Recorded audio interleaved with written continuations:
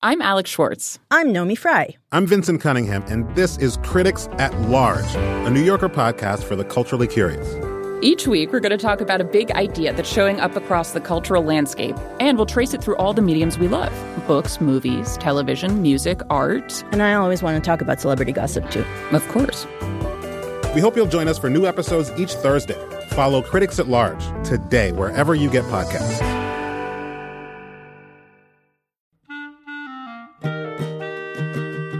This episode of Livewire is brought to you by Progressive Insurance. Whether you love true crime or comedy, celebrity interviews or news, you can call the shots on what's in your podcast queue. And guess what? Now you can call them on your auto insurance too with the Name Your Price tool from Progressive. It works just the way it sounds. You tell Progressive how much you want to pay for car insurance, and they'll show you coverage options that fit your budget. Get your quote today at Progressive.com to join the over 28 million drivers who trust Progressive. Progressive Casualty Insurance Company and affiliates. Price and coverage match limited by state law.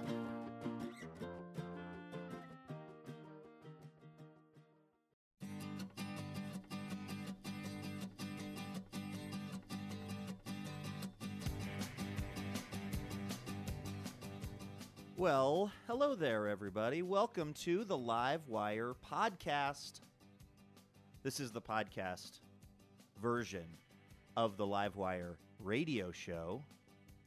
My name is Luke Burbank. I am your host of both of these things.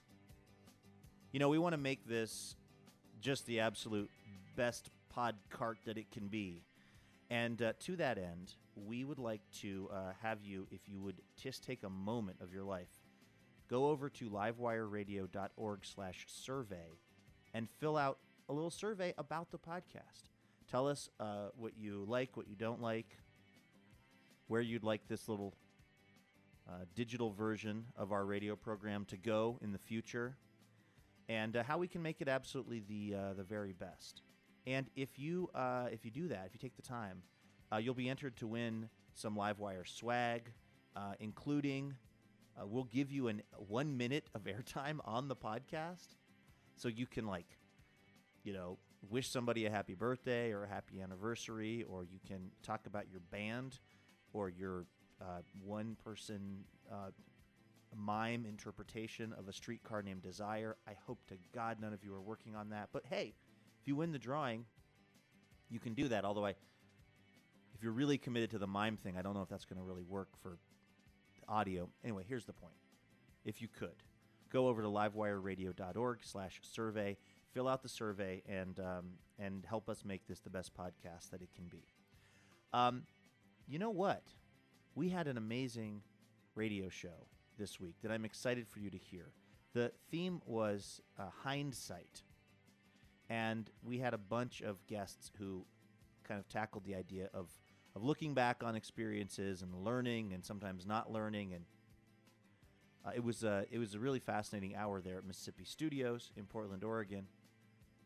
We started off, I talked a little bit about the bad idea I had one time to lie about my professional credentials to try to get a better room in a hotel. And then Natasha Leggero and Moshe Kasher came by to talk about their relationship and touring together. They're both amazing comedians, and they are, it turns out, married to each other. So we had a blast talking to them. Just a bunch of fun stuff that you're going to get to hear on this edition of the Livewire podcast, which gets rolling right now.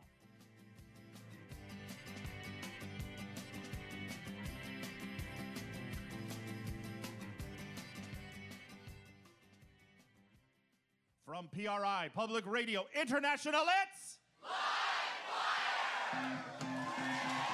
Recorded in front of a live audience at Mississippi Studios in Portland, Oregon, it's Livewire. With author and filmmaker Sebastian Younger, comedians Natasha Leggero, Moshe Kasher, and Claire Mullaney. With music from La Luz and our fabulous house band. And now, the host of Livewire. If hindsight is 20/20, he should have perfect vision by now. Luke Burbank.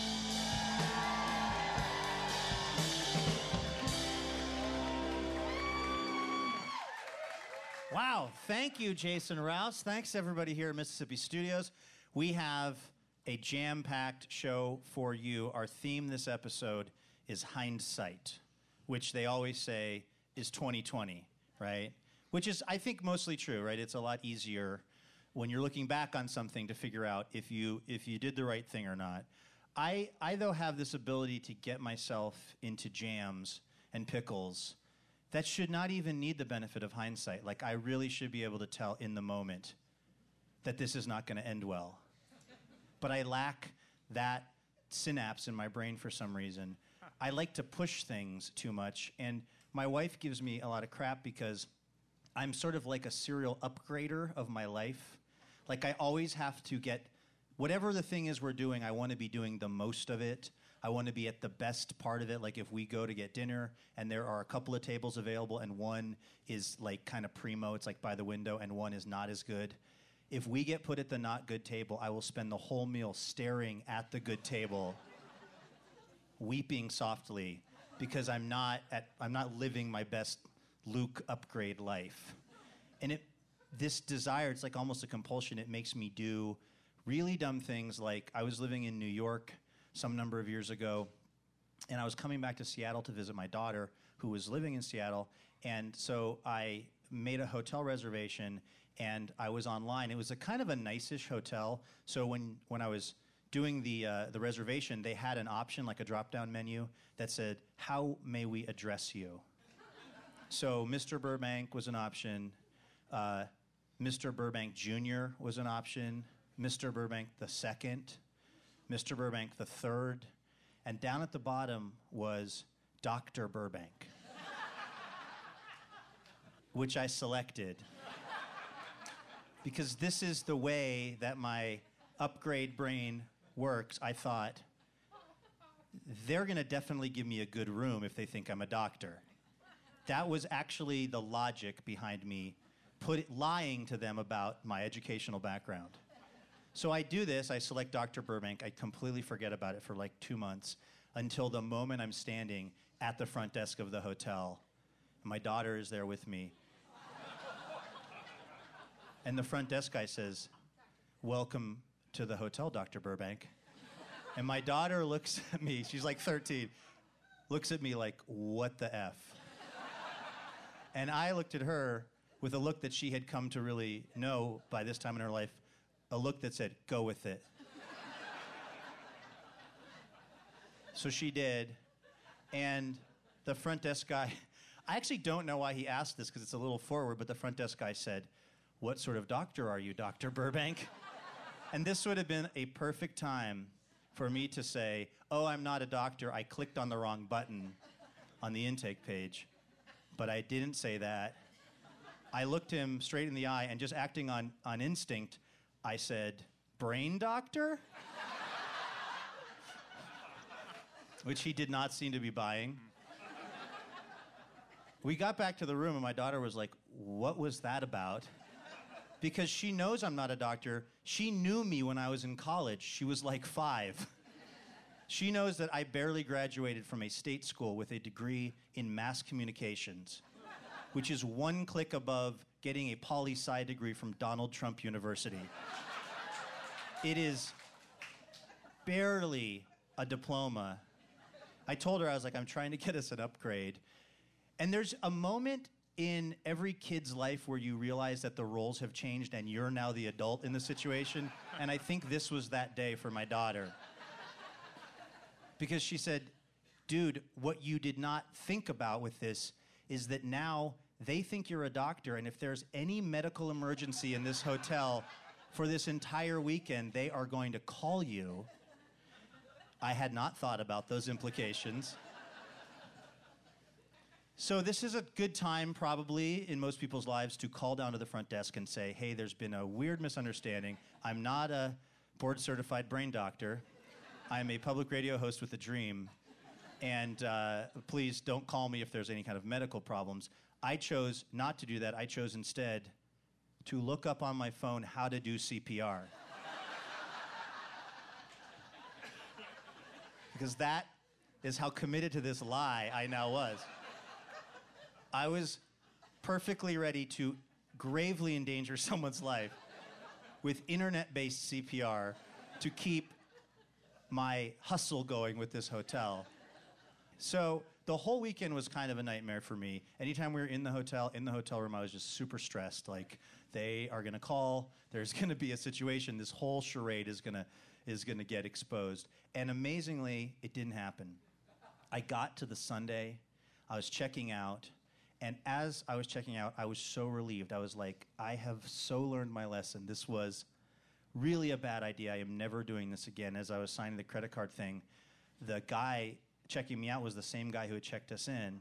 And as I was leaving, he sort of stopped me and he said, Dr. Burbank, it's been a real honor having you stay in the hotel. And I was filled with so much pride.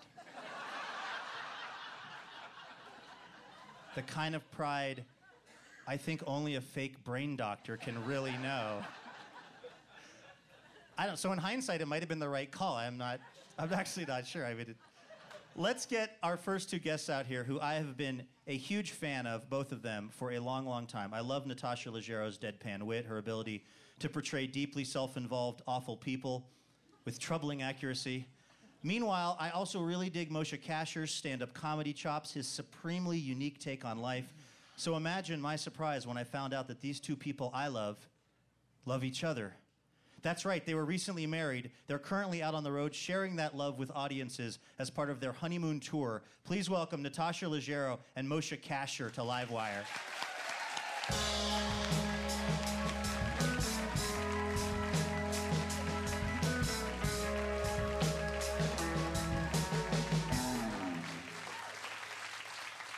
Moshe and Natasha, welcome to Livewire. Thank you for coming. You guys also have a sold-out show in Portland in an hour or two from now.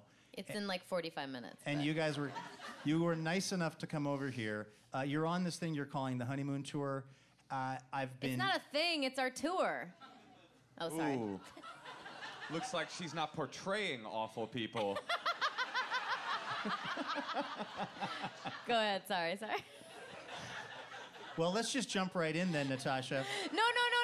I'm sorry. I didn't mean to say that. How do you have such an amazingly natural ability to play people, like on your show, Another Period, people who are just wastes of skin? Where does that come from? I don't know. I guess it's where my heart is. We should mention that Another Period is a show that takes place in Newport, Rhode Island at the turn of the century. It's basically if the Kardashians lived at Downton Abbey, essentially. Yeah. No, I always thought, like, evil, heartless people are more interesting to watch. Now, is that something that you figured out early on in your comedy career? Like, what were the various, comedy stylings and personas that you tried out before you settled on this one? I mean, if you really want to know the truth, it's that when I was a child actor and I was in this play, the first play I was ever in was Great Expectations, and I played young Estella, and she's a heartless and I was the child version. And then I always wanted to go back to the theater because I was in that play, and I was like, I want to keep doing that. So I thought, like, I had to keep being that person. And then I just kept being that way. And one day, Moshe, you saw her across the room and you said, yes. I want that. I was like, you may kiss me if you like. And then, Is that a line from the play? Yeah, I don't know who would get that. NPR listeners, maybe. Yeah, you're in the right place for obscure theatrical references. For obscure Dickensian references. Hey, Moshe, your book, Kasher in the Rye, Yes. is incredible. Thank you. It is a memoir, but it's such great literature as well. Like, Moshe's a great writer. He really is, because it's such a personal view into his life and all the stuff you went through. Your parents are both deaf. You grew up the only white kid in a lot of the situations you were in. I just wondered, Natasha, like, did that kind of shape your impression of this guy who then you ended up getting married to? Like, you got like a weird preview of who this dude is. Yeah, it was cool. I mean, it's nice to read someone's memoirs before you get involved. It's instructive. Oh, so the moral of the story is find someone who's written a memoir, read it, and then marry them. No, I could tell he was a nice person, and Yeah. But it is interesting, not Natasha, because we ended up getting married, but it is interesting when you write a memoir, like everybody you meet who's read the book knows so much information about you. They know so deeply into your core, and you know nothing about them, but they're not wrong when they say, like, I know you. They do know you, and you're just like, I hope that you like me. Like, I don't, you know what I mean? Are you guys at this point, because you've been touring on your honeymoon tour, which is very much a thing, have you guys gotten tired of talking about your relationship? No, I don't think so. I mean, we're very happy. We're happy we found each other. I mean, it's not often that two people at this level, this frequency of talent, find each other. And so we get to just like look in each other. We're both in Hollywood, so we get to kind of look in each other's eyes, but also over each other's shoulders into the mirrors that we've set up, so we can still look at ourselves. I mean, I think like I kind of don't. I understand the idea of a person feeling like I need space from my partner. But I also don't understand if you work a 40-hour week and your partner works a 40-hour week, and then all you guys ever see is each other. You come home, you say hello, how was your day, good night. That seems like a strange way to build a life together. And as we build a family and build a future together, we also get to build a career together, which I think is kind of a beautiful thing. Isn't he a supportive man? He really is. Do you guys collaborate now on joke writing? What's it like at your guys' house? Oh, it's hilarious. I mean, our dogs think we are funny. Finally got the NPR listeners with a little dog humor. I too have 90 dogs. Is that a public radio thing to have a lot of dogs? I feel like the Venn diagrams of like coffee, the New Yorker, and dogs are like a solid black bullseye in the NPR, right? I feel like... Man, that New Yorker is dense, though. I don't mean to sound stupid, but I got a subscription to that for about 7 years until I finally was like, I am never going to open this. Well, no, but the secret to the New Yorker is that nobody opens it. They just put it prominently on their coffee table to intimidate their friends. Let's take a quick pause, and we're going to come back. We're going to talk more with Moshe Kasher and Natasha Leggero. They're out on their honeymoon tour, which may be coming to a town near you. Check out their website. We'll be back with more Livewire from PRI in just a moment. Hello there, Livewire podcast listeners. It's Luke. I want to tell you that Livewire is brought to you in part by Ergo Depot, makers of amazing sit-stand desks, like the Jarvis. That's what I use when I am on stage hosting Livewire Radio. You've probably, you're listening to this podcast. You've listened to the radio version of the show, I'm going to assume, and you're just thinking to yourself, how does he do it? Like, how is it possible for somebody to just be so on point with their hosting? And I think a lot of it comes down to the desk. The fact that I can adjust it to any height I need, the fact that it remembers the different heights, depending on the kind of guest. Like if it's a really serious guest, maybe I need the desk at a certain height. But if it's a laugh riot, like Natasha Leggero and Moshe Kasher, maybe there's a different setting for that. I don't have to worry about any of it. The Jarvis desk I use takes care of all of that.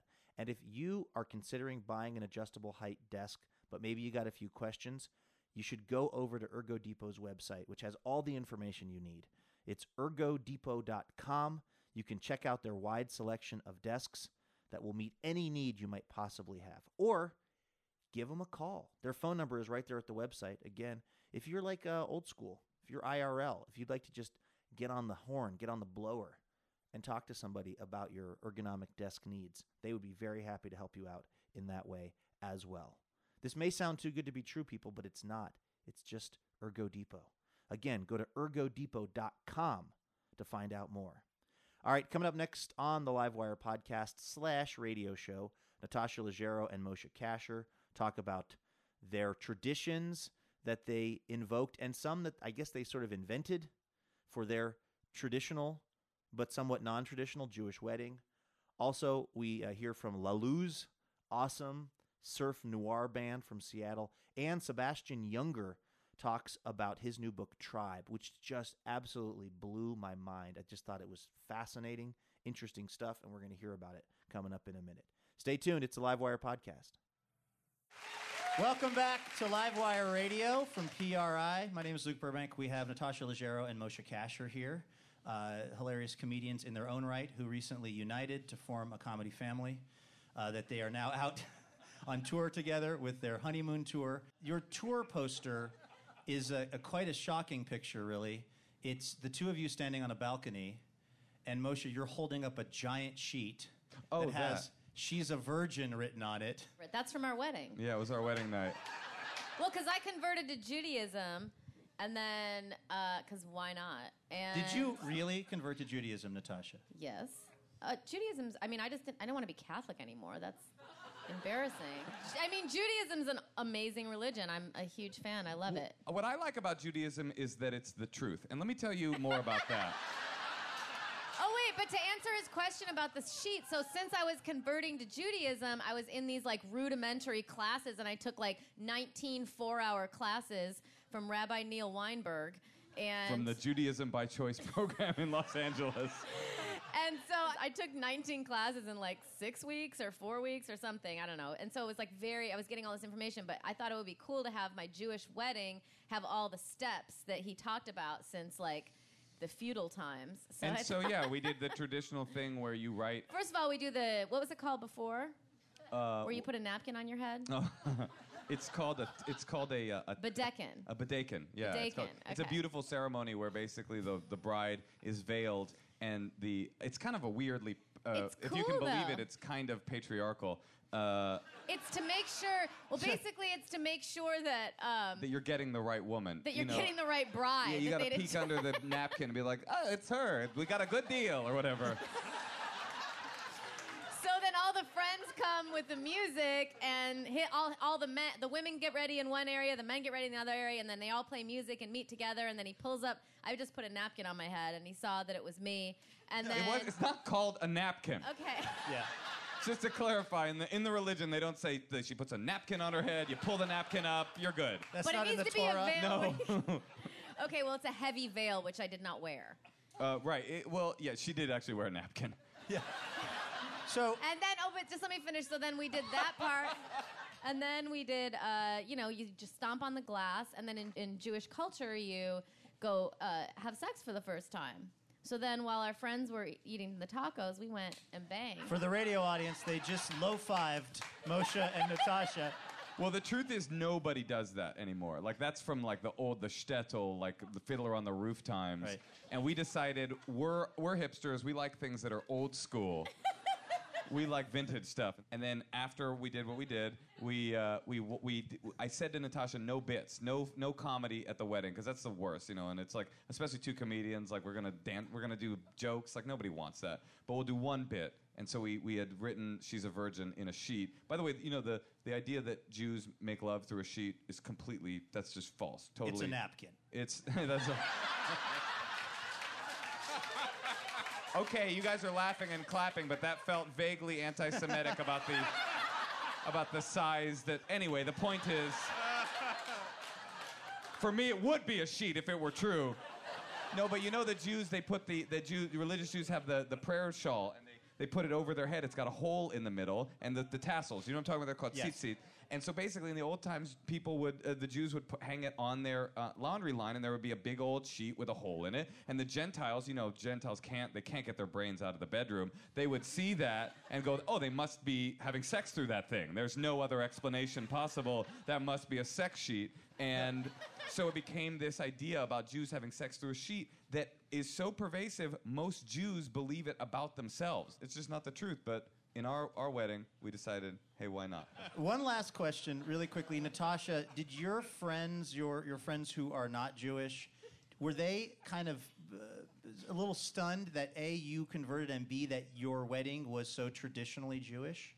I mean, the kind of people I hang out with wouldn't really care what religion I was, I don't think. And then my family, I was just like, see ya, you know? No, that's not true. They got involved, and we actually did a pretty nice ceremony where she's Italian. So one of the blessings, there's 7 blessings you read in a Jewish wedding ceremony, and one of them we did in Italian, and her dad read in Italian this Jewish blessing. I mean, we're not a religious family, but I think one of the beautiful things about tradition is that it fills in all the gaps where schmaltz goes.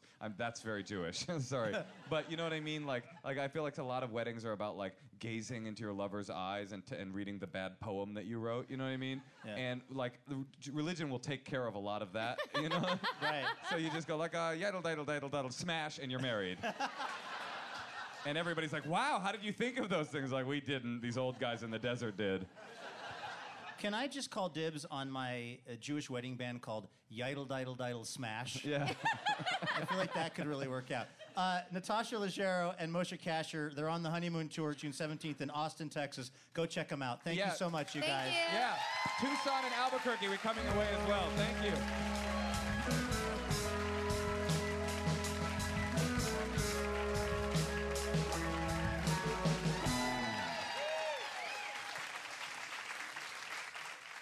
Minneapolis, St. Paul are known as the Twin Cities.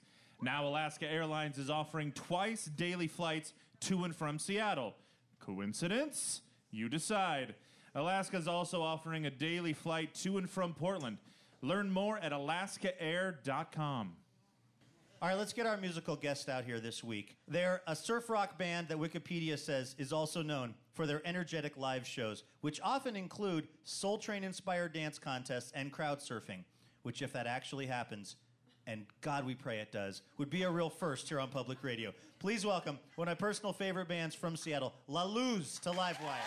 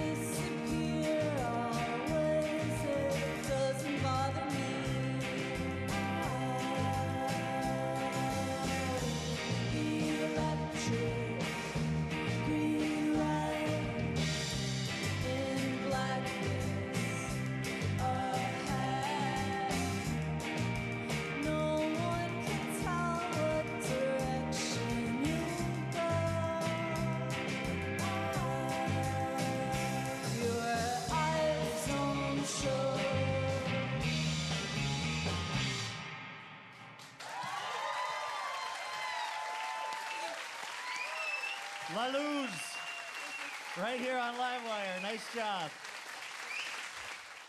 We are talking about hindsight this week, the idea of looking to the past for information, which is exactly what Sebastian Junger does in his fascinating new book, Tribe. He looks back at previous cultures and ways of life where people had fewer things but also seemed to have fewer problems. In the book, he also posed the question, When U.S. service members have a hard time blending back into society after war, is it us or them? And what can our past tell us about all of that? Please welcome Sebastian Junger to Livewire.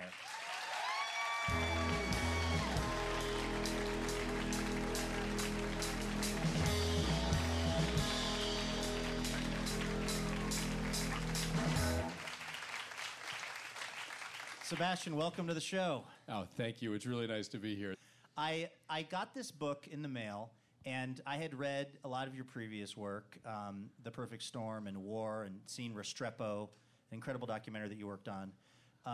And I was expecting a book about PTSD, and when I started reading Tribe, it's really a book about modern life and how modern life is not really delivering on its promise to all of us.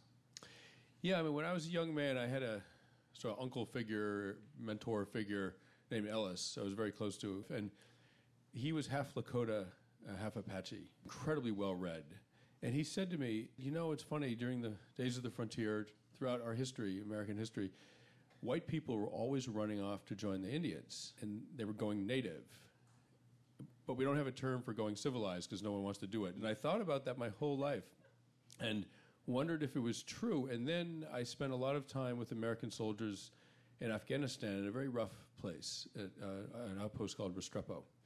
And there was a lot of combat. It was a very hard place. And at the end of a tough year, a lot of the guys, they actually didn't want to come back. And it reminded me of what my friend Ellis said, why is it no one wants to come back to society? And what is it about sort of tribal life, which is exactly what life in a platoon is, that's so incredibly appealing? And so my book Tribe is about exactly that. Why are we drawn to community, and particularly what happens when we lose it, and we have lost it in modern, not just America, modern society. We have lost that tribal connection, that communal connection. Well, let's talk a little bit about those Native American tribes. What were they doing to support each other, to give a feeling within the tribe that you were taking care of, that there were people there for you? What was different about how they were living than, let's say, how we're living in 2016? Well, I mean, humans evolved to live in groups of 30, 40, 50, 100, 150 people. And everyone had to be functional. I mean, everyone had to contribute to sustaining the community. And we evolved as hunter-gatherers. There was no way to accumulate wealth. It was very egalitarian. I mean, it sounds sort of utopian, but really it's just a function of the way they were forced to live, that you couldn't accumulate wealth. Everything, it was very egalitarian. If you didn't like how things are being run, you could leave. I mean, literally, you could just change encampments, move in with your wife's cousin or whatever. And so authority was acquired by permission of people, right? It wasn't imposed on people. So that more or less is what humans are adapted for. You lived your life with people that you recognized and were emotionally connected to. As societies get wealthier, it allows people to live more and more individualistic lives, which is great. You can decide to move to California and away from the town you grew up in. You can live in an apartment by yourself. That's unheard of in human history for a person to live alone, right? I mean, in the context of human history, it's insane. I mean, wealth allows us to live more and more individually, and then we spend a lot of energy actually trying to figure out in our individual lives how to act more communally, because we've lost that. And as well, I found these amazing statistics. As wealth goes up in a society, the suicide rate goes up, the depression rate goes up. And then I had this idea, what happens if you collapse modern society? I mean, I already found out from studies and talking to anthropologists that in collective societies, there's very low levels of mental illness. But what happens if you collapse modern society, like during the Blitz in London? What happens? The Blitz in London was a particularly intense example of this. I mean, I live in New York City, and we lost 3,000 people, and it completely traumatized my city. London, over the course of 6 months, lost 30,000 people. And the authorities were worried about not just mass casualties, but mass psychiatric casualties. And people just freaking out, right? These are civilians getting bombed more intensely than most soldiers are ever bombed. And what happened was the admissions to psychiatric wards went down during the bombings and then back up. And they had social scientists measuring all this stuff. Church attendance did not go up. Superstition went up. People got superstitious about what color, don't wear green for some reason because you'll get killed. And women thought about killing themselves more but didn't. And men didn't even think about killing themselves more. They just smoked more. But basically what happens is people act more communally when their society collapses because they need each other. And when you act more communally, basically you forget about your troubles. And so mental health improved during the Blitz. You wrote, too, that in New Orleans after Katrina, there was a lot of misreporting about just widespread violence and looting and all this. But in fact, a lot of people actually worked together, and in fact, the mental health, as you talked about, was surprisingly okay. Yeah, if I'm remembering correctly, violent crime went down in New Orleans after the hurricane hit. There was some looting, but almost exclusively it was people looking for food. In New York after 9/11, the suicide rate went down. The violent crime, the murder rate went down in New York. Even Vietnam vets with PTSD said that their symptoms improved after 9/11. And again, people want to be needed. And the thing about modern society is that we're wealthy enough that we don't actually need everybody, which in some ways frees people up to do whatever they want, but it leads to this sort of feeling of disconnect. And I was very touched by this. There was a woman in London during the Blitz who said, we would have all gone down to the beaches with broken bottles to fight the Germans if we'd had to. And this was a civilian. This is a woman during the Blitz and a civilian. And that's a society which has come together. And when that happens, people actually do better. We're talking to Sebastian Junger. His new book is Tribe. He's also the guy who wrote The Perfect Storm and War and was behind the documentary Restrepo. You have been, in your time as a journalist, in some pretty tough situations. You've seen some pretty gruesome things. When did you realize that you yourself were actually dealing with PTSD?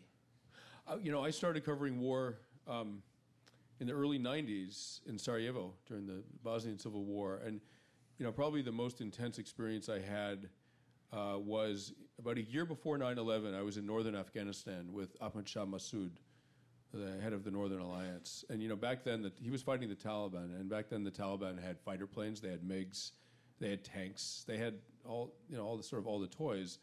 And so we really got hammered a few times. And there wasn't much we could do about it. And I came back to New York pretty rattled. But I'd never heard the term PTSD. This is a year before 9/11. The country's not at war, right? And I'm a young guy, and I'm like, nothing affects me, right? This is what I'm telling myself, like, I'm good.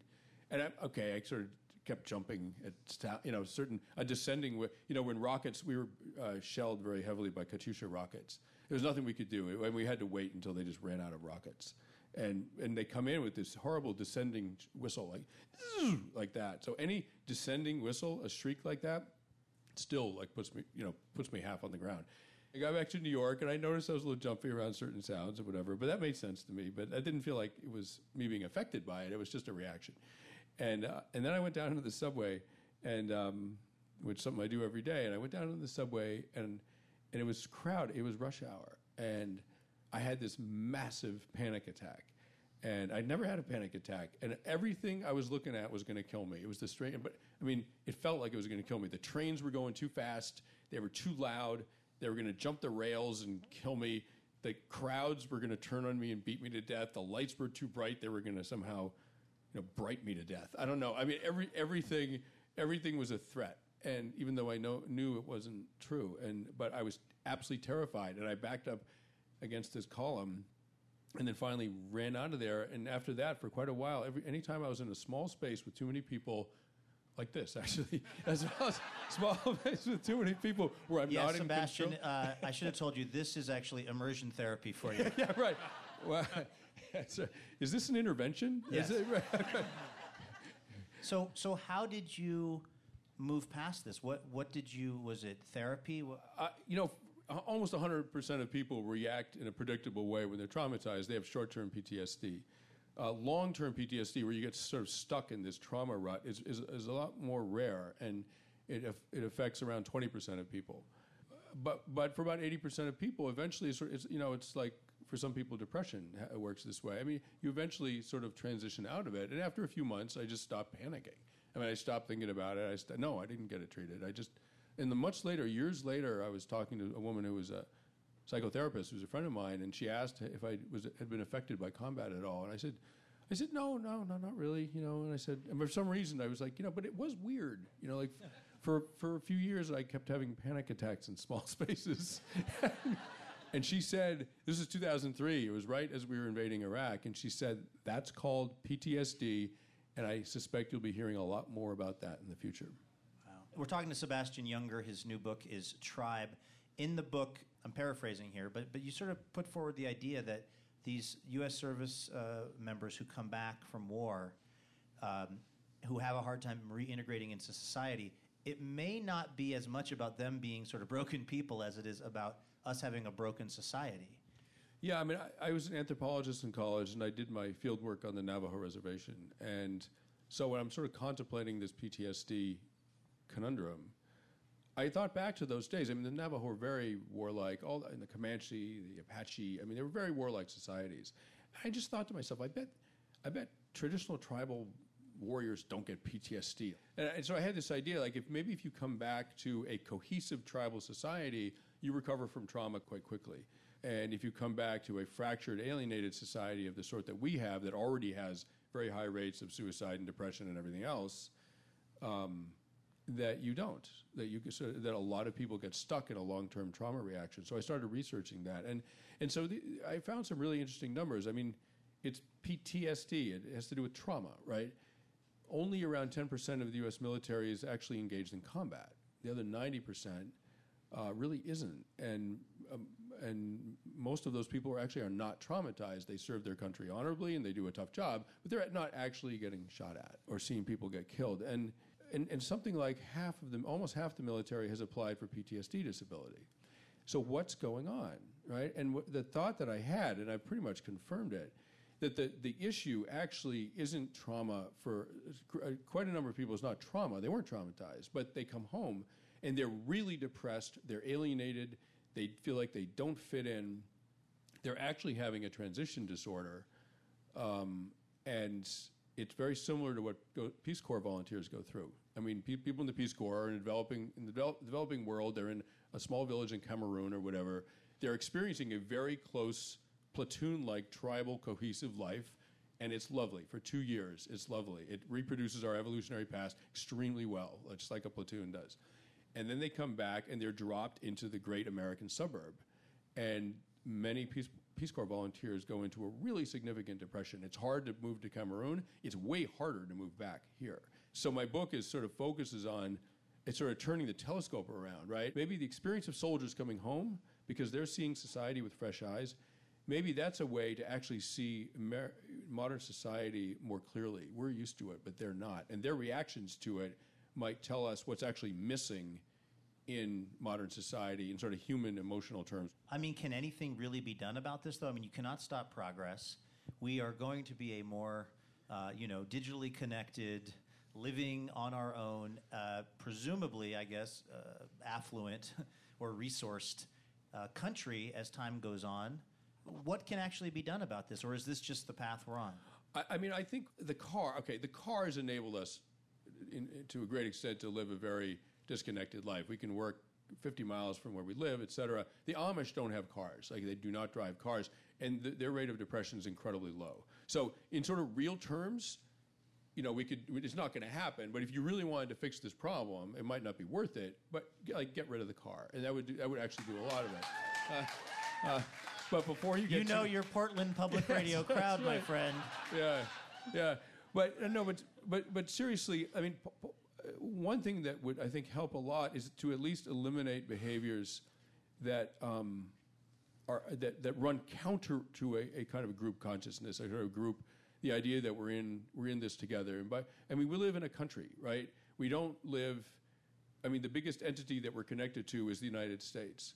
And I think one of the things that undermines our sense of community, even at the smallest level, is the sense that the largest entity is actually sort of in danger of cracking and breaking up. I mean, imagine fighting for this country and then coming home and realizing that the country's fighting with itself.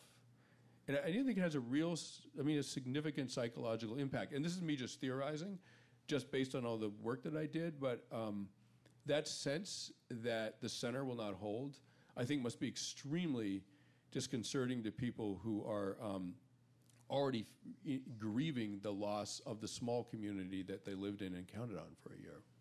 So this sounds cliche, but a little more love, a little more comity between us Americans is the only hope for this? There's specific things, right? I mean, mandatory national service. I think a military option. I mean, it should be a military option. Some people will want to join the military, but the idea that young people would serve this country in some capacity for a year or two, I think would be psychologically incredibly healthy for people. And I think, just more to like this sort of behavior that undermines us all. I'm 54. In my lifetime, and I'm sure for a lot of you guys, I've never heard contempt and derision used in public debate, public speech among politicians and media figures like now. It's really new, and it's really interesting because in a platoon, as far as I understood it, I'm not a soldier, but just me taking notes out there. There were guys. There's one friend of mine, one of the soldiers, said to me, "There are guys in the platoon who hate each other, but we'd all die for each other." And the one thing you don't do if you're counting on people to save your life, maybe, you don't talk with contempt about them. You don't talk with contempt about people inside the wire. That means you might disagree with the president all day long, but you don't. He's your president. You don't talk with contempt. I've seen liberals do it about Bush. I've seen conservatives do it about Obama. And, ultimately, I think it makes everyone feel like there's nothing to be part of. And that's a really, really bad feeling for humans to have. And it goes away immediately when there's a disaster. 9/11 turned that around instantly in New York. So, okay, keep your car. No problem, whatever. But if you could change that... I got a lot of payments left on that Audi. If you could somehow keep that ethos of like we're in this together, it would go a really, really long way. Yeah. Well, Sebastian, it's a really incredible book. I read today.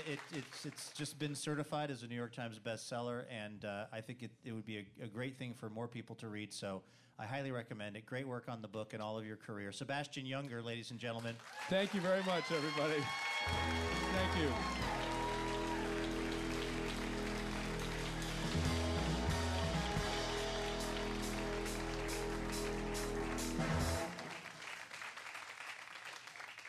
That's Sebastian Junger. His latest book is Tribe. This week's show is brought to you in part by Whole Foods Market, featuring high-quality meats that are free of antibiotics, added growth hormones, and animal byproducts in feed. Because eating a hamburger shouldn't freak you out. More information at WholeFoodsMarket.com. You are listening to Livewire. We will be right back. Hello once again, podcast listeners. It's Luke. If you have been listening to this podcast for the last month or so, you've heard me talking about the fact that we are doing a spring membership drive. Our goal was to raise $10,000. And we raised so far $9,000. So that means we are $1,000 shy of our goal. And we would just love to get all the way up to $10,000. So you can help us out by going to livewireradio.org, joining our League of Extraordinary Listeners. We have thank you gifts for you there, which we will happily mail to you, which you can wear around town or carry around town. We got tote bags, all kinds of cool stuff, T-shirts. We'll also thank you here on the podcast if you donate $10 a month. And think about that. Think about the stuff you spend $10 a month on. Now, if you've been listening to this Livewire podcast now, and if it's something that kind of brightens your week, maybe consider kicking us an average of, what is the math on this? They say you should never try to do math on the radio, but this is a podcast, so maybe it doesn't matter. So like $2.50 a week. If you think $2.50 a week, that's fair, that'd be $10 a month. And that would really, really help us get to this goal. We're trying to get to $10,000. We also want to thank our current members. These are the people who are already donating. And the way you are able to hear this episode is because of fine people like this.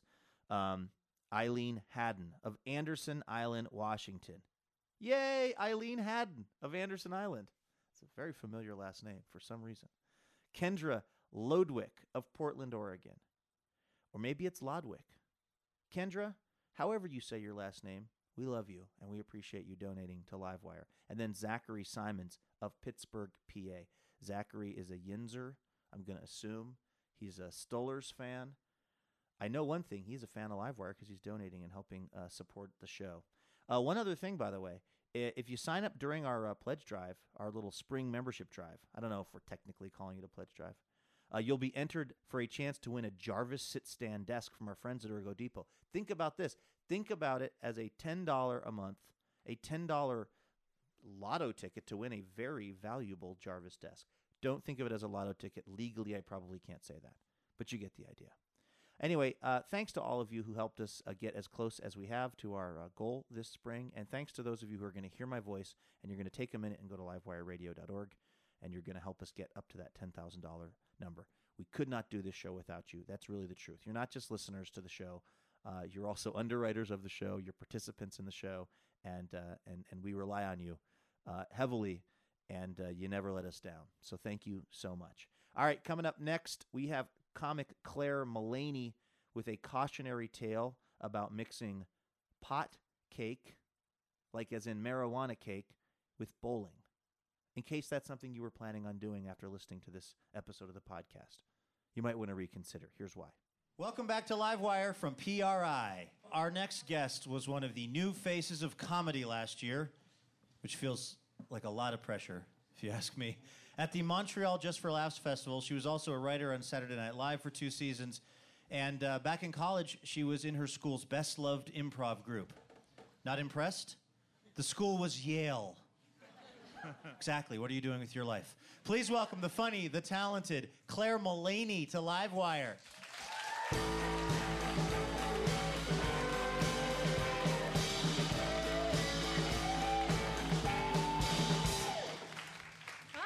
How are you guys doing? Good? I have to ask that question because I have this irrational fear that right before I come on stage, everyone in the audience will get a text message with like really bad news.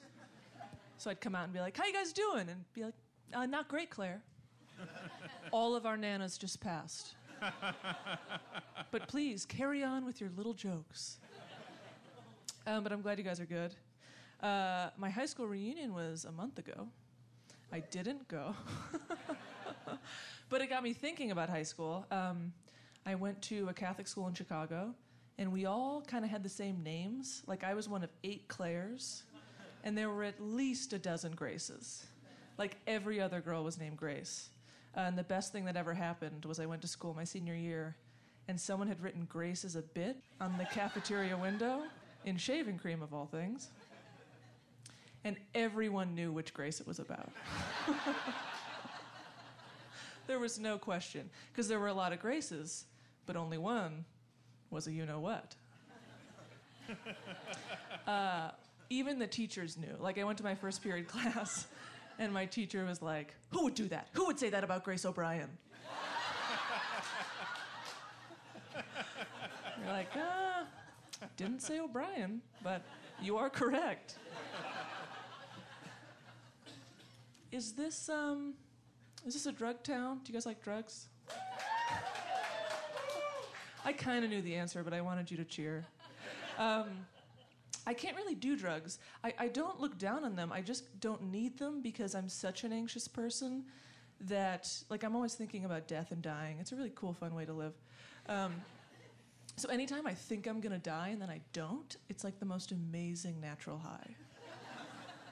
Like, every time I've been on an airplane that lands safely, which so far has been every airplane, it's like pure MDMA.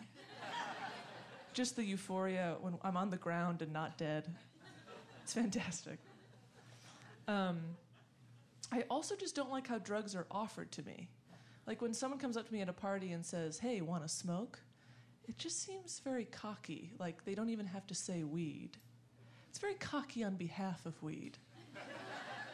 It'd be like if I went up to you and said, hey, want to eat? And the subtext of that was, and you know I'm talking pasta. What the hell else would we eat? Pizza? Are you insane? This isn't a pizza party. In that metaphor, by the way, pizza was meth.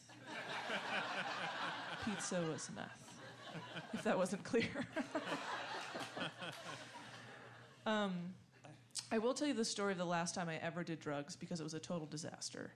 I was in college, and a bunch of friends and I went away for the weekend, and one of my friends baked a pot cake, which, as you all probably know, is a cake with pot in it. And I had smoked pot a little bit, but what I didn't know when I was 19 was that there's a huge difference between smoking pot and eating it. When you smoke it, you know how much you're consuming, because you can see it, and you know when it'll hit you, because the when is now. When you eat pot food, you know neither of those things. Eating pot food is like going up to a stranger and saying, hey, at some point today, and I don't want to know when, I want you to attack me.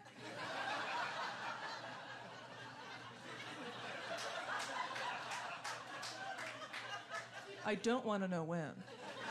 Also, this is very important. I don't want you to hurt me, but I want to feel like you might. I want to feel some real danger, even though in reality, I'm quite safe. So, we ate the pot cake. We asked the stranger to attack us. Also, the cake was a funfetti cake, if you're familiar, so it was so good. We just gobbled it up like monsters, and we went to a bowling alley. Yeah, so you already know this was a bad idea. We did not. The bowling alley was wall-to-wall kids' birthday parties. And for a while, everything was fine. We were having like a medium level of fun, because bowling is medium fun.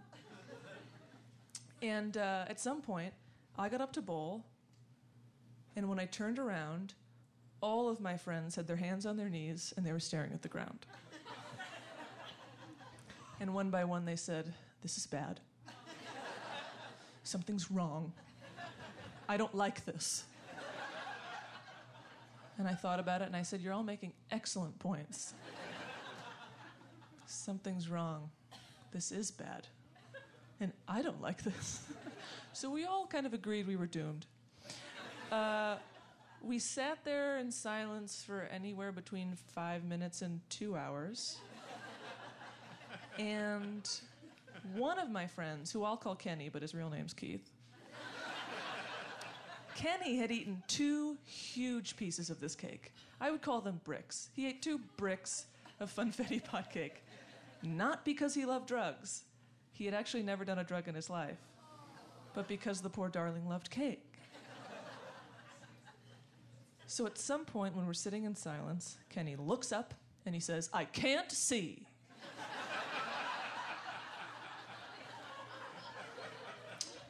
So another friend of mine who was a grade older, and you know when you're in school that like gives you authority, he turns to me and says, Claire, call 911.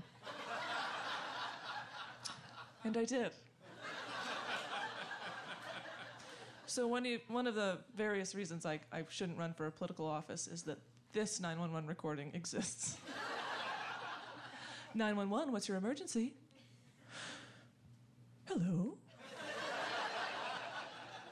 I'm at the Rip Van Winkle bowling alley in Milford, Connecticut, and my friend can't see.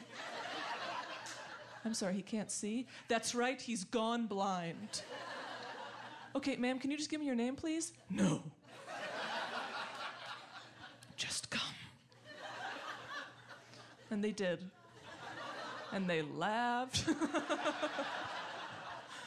They laughed and laughed, and I've never done a drug since. All right, thanks, guys. I'm Claire Mullaney. That's Claire Mullaney right here on Livewire.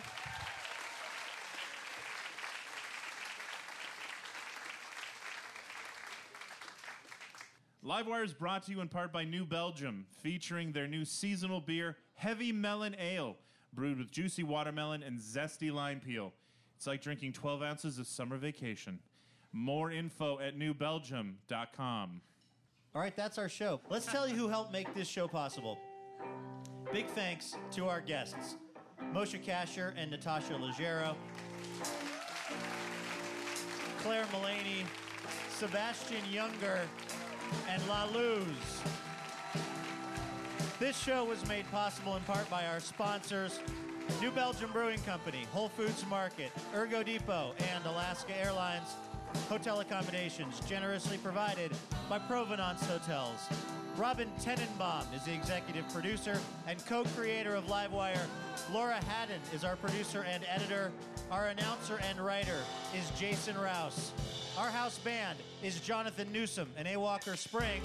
Molly Pettit is our technical director. Craig Bunn was our backstage coordinator today. House sound by D. Neil Blake. Our on-air mix by Sean Flora. Thanks to Revival Drum Shop. Our development director is Kim Bergstrom. Our operations manager is Lauren Masterson. Additional funding provided by the Meyer Memorial Trust and the Maybelle Clark McDonald Fund. For more information about the show or becoming a member of Livewire, visit livewireradio.org. I'm your host, Luke Burbank. Thanks for listening. We'll see you next week.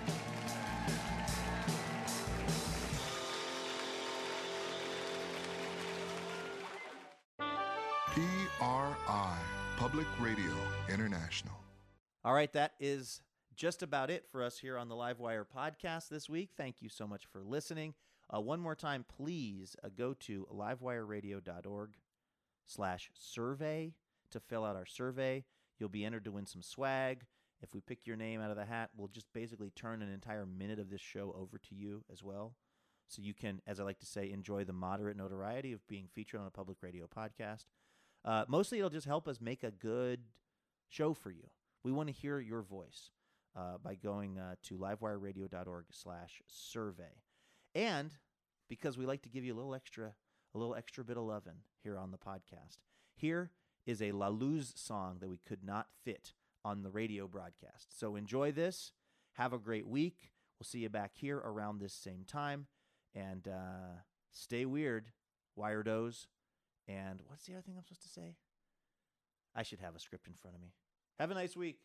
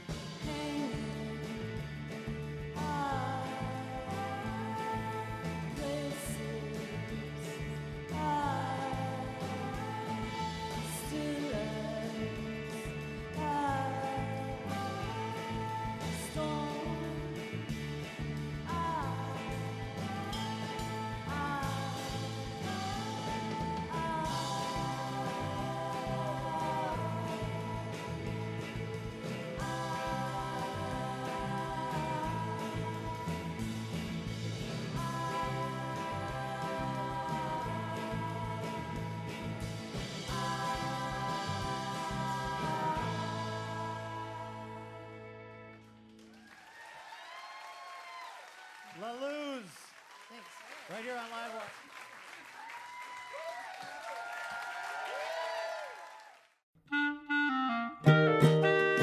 Dear Livewire, when we first met, I was really shy. I had no idea we'd spend so much time together, or that you'd be one to fill my heart with joy and make me want to be a better person. Oh, I'm sorry, I didn't know you were here. I was busy reading a review from one of our many rapturously smitten listeners. Oh, wait. Actually, no, sorry. This is from Elena. Anyway, the point is, it would be really helpful if you wanted to leave us a review. Feel free to say really nice things about us, and we'll even read them now and then on the show. So you might hear your review of Livewire read on the program itself. Reviews help other people hear about the show, and then we can keep doing this for a long, long time because we love having this job. Thank you so much if you've left a review, and if you're about to leave a review, you can go ahead and do it right where you get the podcast.